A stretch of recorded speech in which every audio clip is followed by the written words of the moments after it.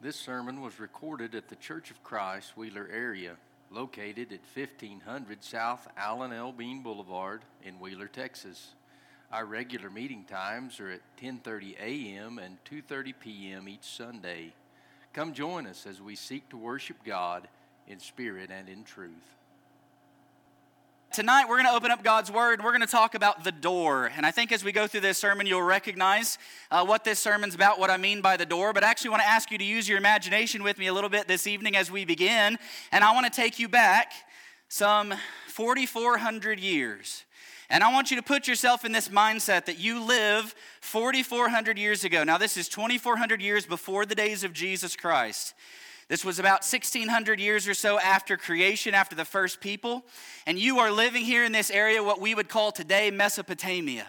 This was a very lush area. It was green grasses. It was rivers running through it. Great place to raise livestock, to grow anything that you want to grow. So you've got a wife, you've got a couple of kids, you're a farmer, and you live in this time frame. And you spend your days working and toiling in your fields, playing with your kids, sitting around the campfire with your neighbors and your family members at night, swapping stories, and it's a great, wonderful life.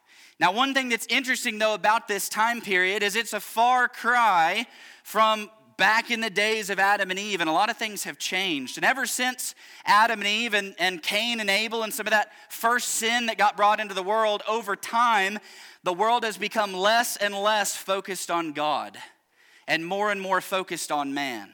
And so the time frame that you live in is a time in which man has pretty much outgrown the need for God. And you know, there's some advantages to that. Because when society no longer needs God, you can be whatever you want to be. You can do anything that you want to do. And if you have enough power, enough might, or enough money, you can take and literally have anything that you want in this life. And you and most of your neighbors and your family members in this society at that time is pretty much happy with that. Now, you got to be careful because not everybody's friendly.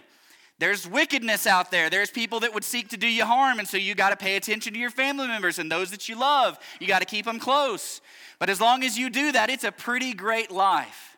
But you remember hearing those stories as you sat around the campfire with your great-granddad, and he told you stories long ago of a time when man would actually offer sacrifices to God and would come together and worship God, and that's just not the life that you have now, and you're okay with that. And pretty much everybody else is too, except for your neighbor. Your neighbor is a weird old man, and he lives just down the road in this valley area, and he says that God has spoken to him and delivered a message where God said he wasn't pleased or happy with mankind today in this era for turning away from him, for rebelling against him. And this religious nut, he has this crazy idea that God is going to open up fountains from the deep and from the air, and water's going to pour from above and spring forth from the ground, and the whole world's going to flood. And you've gone because you're curious, and you've listened to this guy talk. You see, he's teaching and he's preaching to anybody that would listen this message that he has supposedly gotten from God. And so you stood there with the crowd, you listened to this, and you threw mud, and you threw rocks, and you jeered at him, and you made fun of him, and you called him a religious kook, and you laughed on your way home with your buddies about how ridiculous that man is. And you went back home, and you worked on your crops, and you spent time with your kids, and you went to a party, and you drank, and you ate, and you lived it up, and you had a great time. Then one day, though, something happens. You're out working in your field, and you notice something. You notice these animals that start streaming across your fields toward that valley where your neighbor lives. And so you follow at a distance. You're seeing animals you've never seen before. You're seeing big animals, small animals of all kind, and they're all headed towards this old guy's house. And so you follow along at a distance, and you go to where you can look, and you look down, and you see this construction project. Now, the few times that you've gone and you've listened to this guy teach, you've noticed that there's a construction project going on behind him. And every time you've been there, it's been a little farther along. And you notice that it's done. And what this man has been building is a giant boat. And when you've listened to him preach, he said, see, since God's going to send this flood, and it's going to destroy everything and everyone, I've got to build this boat. And when I get this boat done, I'm going to put animals on that boat, and I'm going to put my family on that boat, and I'm going to put anybody else on that boat that will listen and that will come through that door. And once again, you laughed, and you jeered, and you made fun of him. But now, as these animals are circling around it, you notice this boat's done. And there's a ramp leading up to this door on the side of that big boat, and you've got animals, and this guy is waving his staff around, and it's almost as if the animals are paying attention and listening to him and obeying him. And so they're one by one, single file, going up that ramp, and they're loading up onto this boat, and you just shake your head, and you dismiss it as another layer of crazy. This old guy's going to get himself killed messing with these kind of animals. So you go back home. A few of your neighbors have also witnessed this, and so that night around the campfire, you're talking about it, and again, you're just making fun of him and dismissing him as another layer of crazy. But the next morning, as you're working in your fields, something else spectacular happens. You begin to feel drops of water hit your head and your neck and your arms.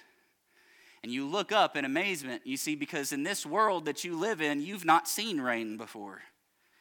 Now, you've wandered under a waterfall. You've had water poured over your head, so you've felt that, but you've never just felt drops of water coming from the sky. And you look up in amazement and wonder, and it's something new, and it's a fun experience. And you look over at your wife, and she's looking up into the heavens, watching this water begin to pour down. And your kids over off in the distance, as they're playing, they've stopped and they've looked up, and they have their hands reached out to watch those drops of water. And it's amazing. But then suddenly that water begins to come down harder. And it's not little droplets anymore. In fact, it's sheets of rain that begin coming down so hard that it begins stinging your skin. And it begins to hurt. And so your instinct is, we've got to find shelter because there's a storm coming. There's water coming from the sky, and we've not seen anything like this. And so you yell to your wife, we've got to get to the house. But as you're yelling that to her, boom, to the right, you feel the earthquake, and you see a geyser of water shoot out from the ground 100 feet into the air. And the earth is shaking beneath you, but before you can even get your bearings, boom, to your left, it happens again, and the earth cracks, and that water shoots up into the air. And you go grab your wife's hand and you say, we've got to get to the house. And then boom, another one behind where your house is, and water is shooting in the air, and it's coming down from the sky in sheets. And suddenly it dawns on you in that moment, the house is not where we need to be. And you remember the words of that guy, that old man, that religious nut, as he was preaching, and he said water was going to come from the sky and it was going to come up from the ground. And he said, I'm building a boat and it's going to save anybody that will come on board. And so you tell your wife, I know where we've got to go. And you grab her hand, and each of you grab one of your children, and you begin to run with everything that you're worth towards your neighbor's house where you know that big boat is, and it's done and it's ready. And you know if this flood is happening, my family's going to be safe. We are not going to die from this flood. And so you're running through water, and it's beginning to pool at your feet, and so you're splashing through it, and visibility is bad because it's still coming down hard. And it's a full-fledged storm, and there's lightning that's striking, and there's more geysers that are happening, and so the earth is quaking beneath your feet, but you're determined to get there. And so you get down to this valley and you begin to go down. And now you're going down into this water. And it's waist deep water. And then it's neck deep water. And now you're swimming towards where you know that boat is. And you saw those animals get up on that ramp and go into that door. And so you know exactly what you've got to do. And you say, if we can just get to that ramp, we can get up there and we can get in. And so you make it, you and your wife and your 2 kids, to that ramp, and you climb up. And you go to where you know that door is. But suddenly that door's not there. And you begin to feel around on the side of that wooden boat for where that door was. You've seen it. You know it's there. But suddenly it's as if it's just disappeared. There's no creases. There's no door anywhere, but you know it's there. So you begin to pound. You begin to knock. And you begin to say, please let us in. We're here. And that rain's still coming down. And that floodwater, it's rising up. And your neighbors, you noticed a couple of them have realized the same thing. And so they've now joined you on this ramp. And now there's 8 or 10 of you there. And you're all banging on that door saying, please let us in, let us in. But now the weight of those 8 or 10 people on that ramp with the floodwater swirling beneath it, those posts and beams begin to give. And that ramp comes crashing down into the floodwaters beneath. And you and your family are there in the water, and you're swimming, and you hold on to your child, and you're looking around, you're treading water, you're trying to figure out what to do, and you see some high ground where there's some rocks, and you think, if I can't get on this boat, at least I've got to make it to high ground. So you swim over to these rocks. You notice a couple of your neighbors don't make it. They get swept into the floodwaters, and they're gone. But you're determined to get there, and so you and your wife, you make it to this rock, and you perch up onto these rocks, and you're waving at this boat, and you're saying, we're over here, please. Help us. We don't want to die. Let us into the boat, please. But nothing happens. There's no answer, and then you hear it. The groans and the creaks as that big, giant wooden boat begins to move on top of those floodwaters that have risen up beneath it. And that big, giant boat, that ark of safety begins to float away from you. And your wife is crying and your kids are screaming. And all you can do is look at them and say, I'm sorry. I should have listened to him. I should have listened. He told anyone that was there that they could get on that boat with him, and we laughed at him. And we made jokes and we threw rocks, and I'm sorry. I'm sorry. The floodwaters are still coming up, and that rain's coming down, and another one of your neighbors falls off that rock, and they're lost in the floodwaters. And then your wife loses grip on one of your children, and that child's gone. And your wife screams a scream like you've never heard, and she lets go, and she's gone. And you cry, and you sob, and you say, please help me. But nothing happens. And as that floodwater continues to come up, your grip on that rock is loosening. And suddenly you can't hold it any longer, and you and your other child go into those floodwaters, into the darkness, lost. Now I want you to know the problem with that story, with the folks in that story, is by the time they got to the boat, the door was shut, and it was too late. I want you to know this is a true story. Maybe not in all the details that I presented, but in Genesis chapter 6 through 9, the Bible tells us a story of a world that was evil, that had turned to evil continually. And God said, I'm going to wipe this people off the face of this earth. It repents me. I'm sorry that I ever made man. But he looked down and he gave grace to a man named Noah. And he told Noah, if you'll build an ark, I'll save you and I'll save your family. And you'll bring those animals on board. And we know from the scripture that Noah was a preacher of righteousness and tried to preach and to save as many as he could. Yet on that day, when that flood came, it was him, his wife, his 3 sons, and his 3 daughters-in-law. That was it. It was all that was saved from the floodwaters that day. And so I want you to know, while it's a true story, it's also a cautionary tale for you and me. You see, there's a lot of similarities between the story of the flood and the message that God has delivered to you and I. In 2 Peter chapter 3, verse 10, the scripture says, but the day of the Lord will come as a thief in the night, in the which the heavens shall pass away with a great noise, and the elements shall melt with fervent heat. The earth also and the works that are therein shall be burned up. Now at the end of that flood story, if you remember, God promised Noah that he would never again destroy the earth with a flood. And he put a rainbow in the clouds as a reminder of that covenant, that he'd not do that. He'd not send water ever again. But you know what he has promised? That one day there's fire that's going to destroy everything. And that same warning that was given to Noah on that day, a very similar warning has been given to you and I. God is telling us through his word today that at some point, everything that we value in this life, all of our physical possessions, our homes, our cars, our money, our bank accounts, even our family, everything is going to be gone. One day, everything's going to burn up and it's going to be destroyed, just like it was back then.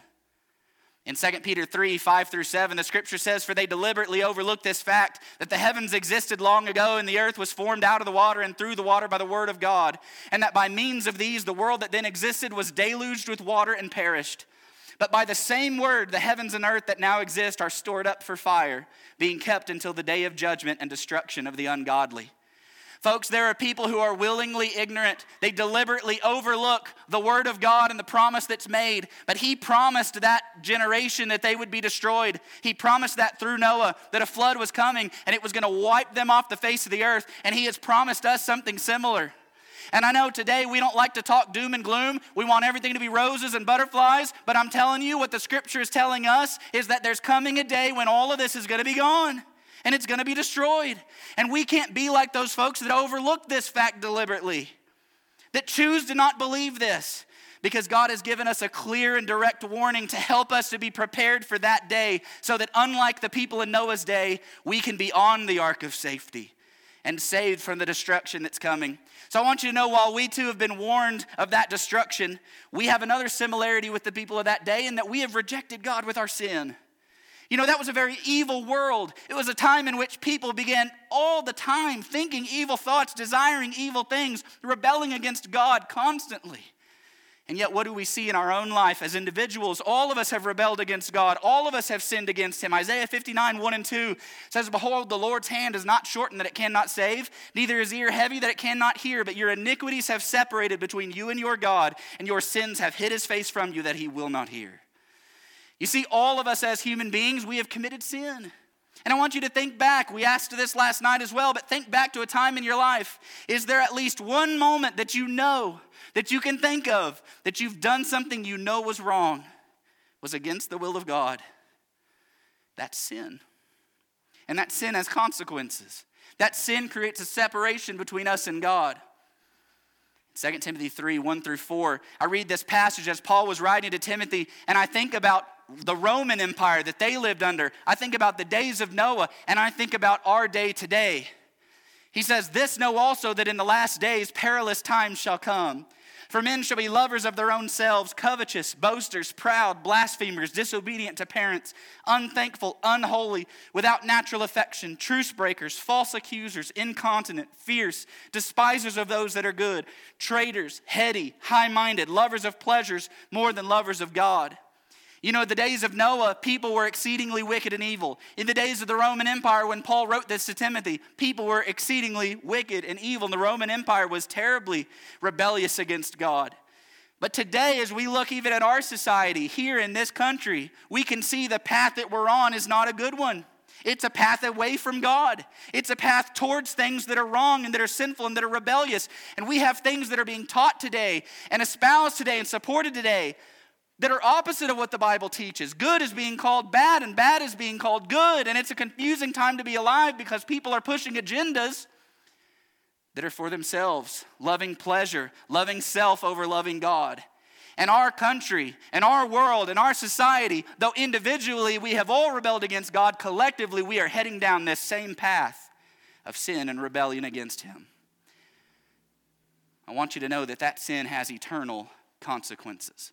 2 Corinthians 5 verse 10 says, "For we must all appear before the judgment seat of Christ, that every one may receive the things done in his body according to that he hath done, whether it be good or bad." You know, the folks in Noah's day, they were wiped off the face of the planet. They died physically. You and I are going to stand in judgment spiritually and eternally for the choices that we make here. And on that day, whenever that day comes, when everything here is wiped away and it's destroyed with fire, and you and I are standing before the judgment seat of Christ, before the throne of God, and we're being judged on what we have done and the choices that we have made here, what is that judgment going to be? Are we going to be found faithful? Are we going to be found people that are on that ark of safety that's offered to us? Or are we going to be like the people in Noah's day that are destroyed, this time eternally, because of our sin?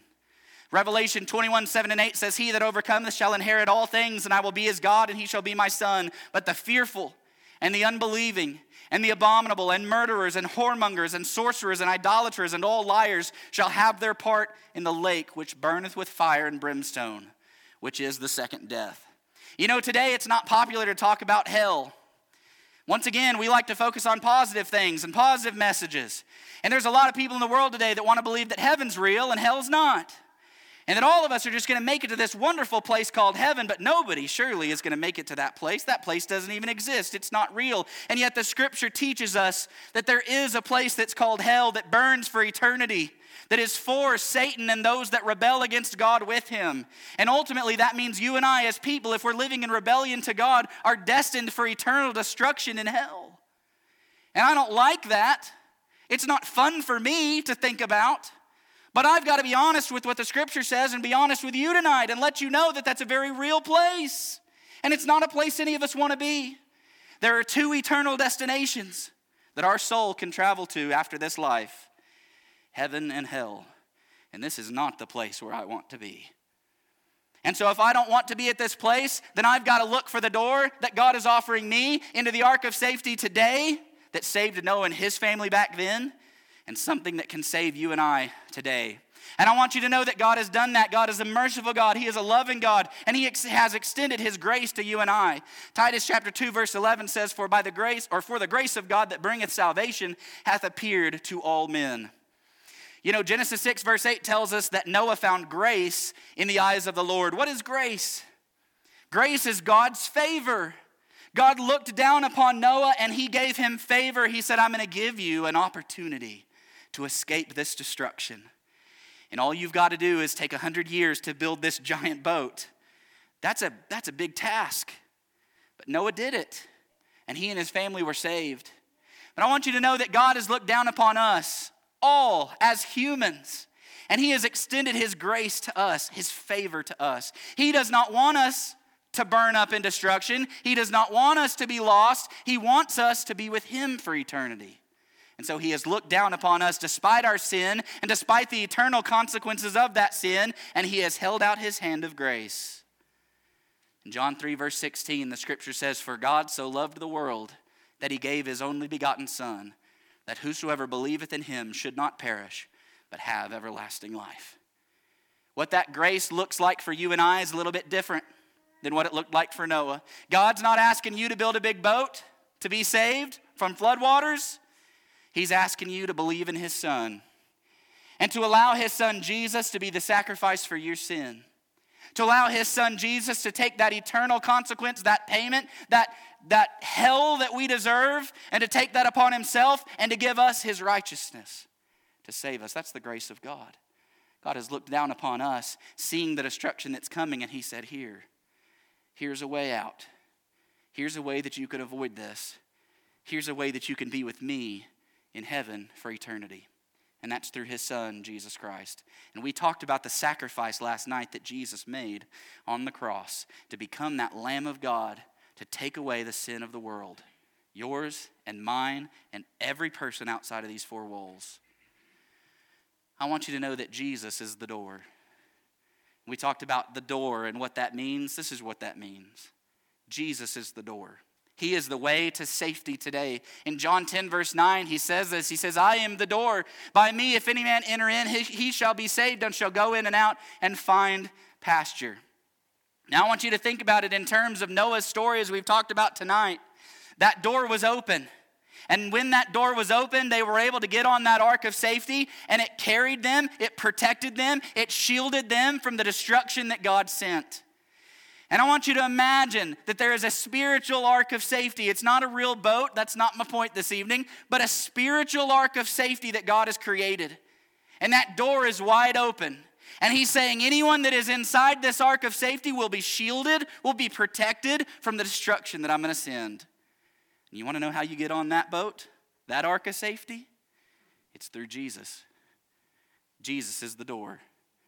And that door is open tonight. And that invitation is extended. That grace is being offered.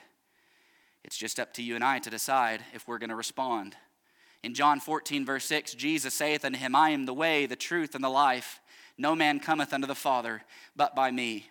You know, I don't know all of you here tonight. I don't know your backgrounds. I don't know your religious beliefs in full. You may come from a religious background or situation where you believe that in some other person, in some other religion, that someone else or something else is going to save you. And I want you to know what Jesus teaches is that he is the only way.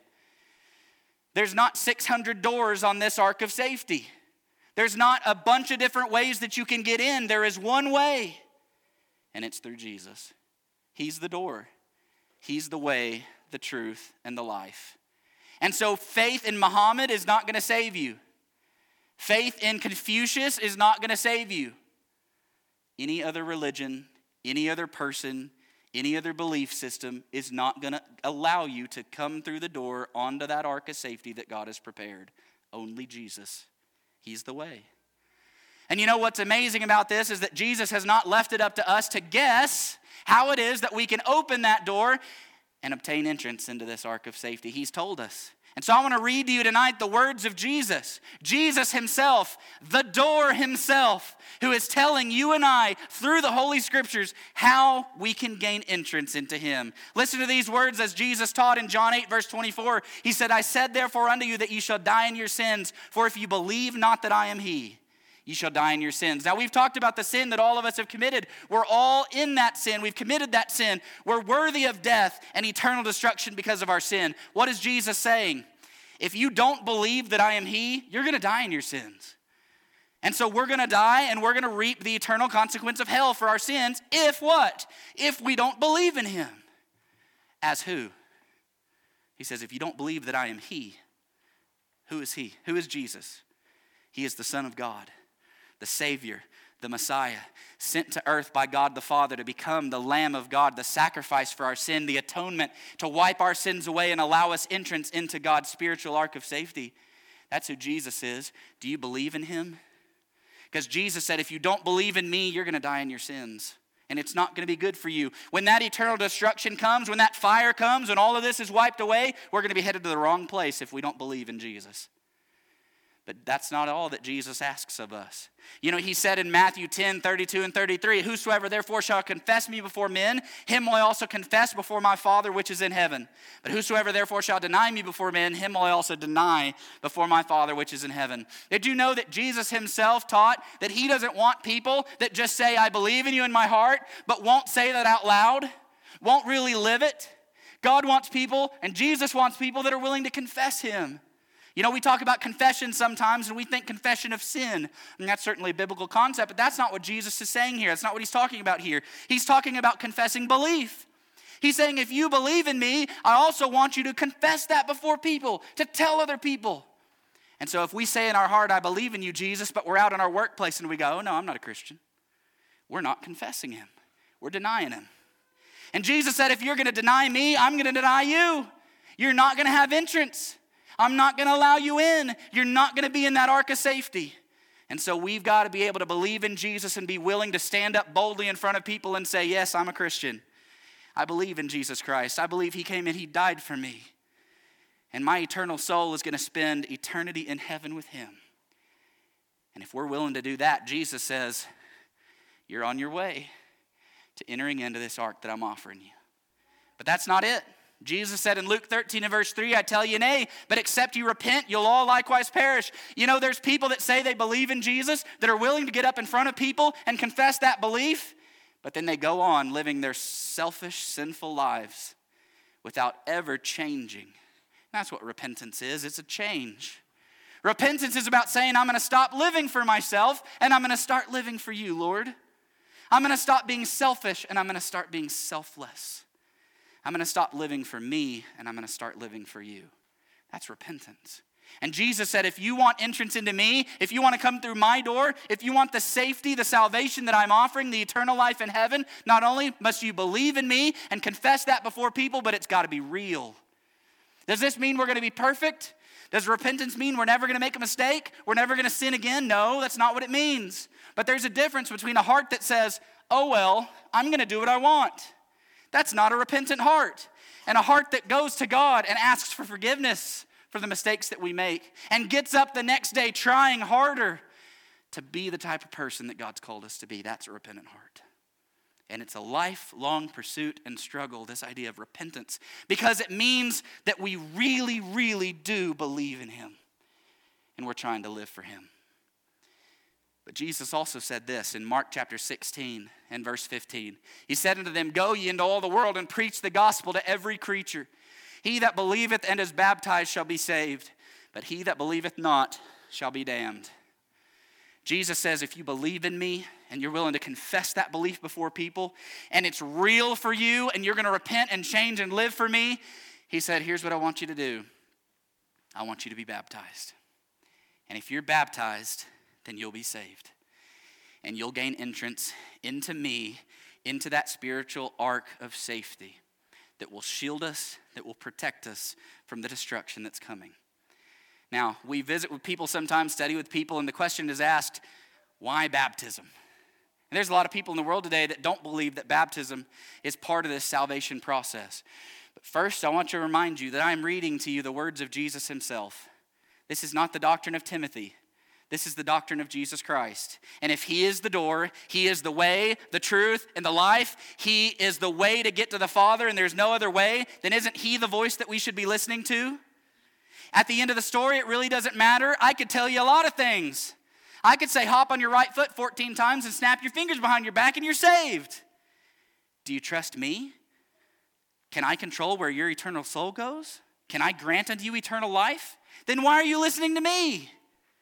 Nobody better be jumping on their right foot 14 times because that's not going to save you.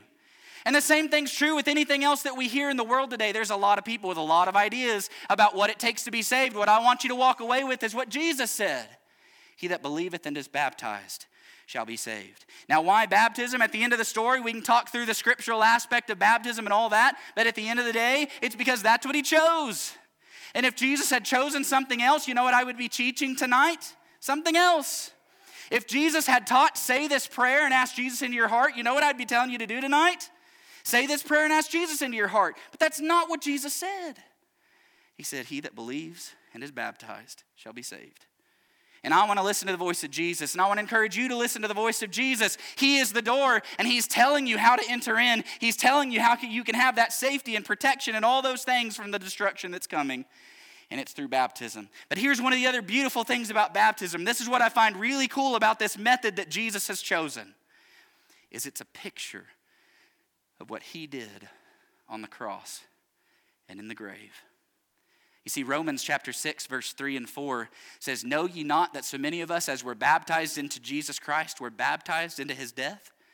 Therefore we are buried with him by baptism into death, that like as Christ was raised up from the dead by the glory of the Father, even so we also should walk in newness of life. I think there's something pretty special about this baptism that Jesus has chosen, and here's what it is.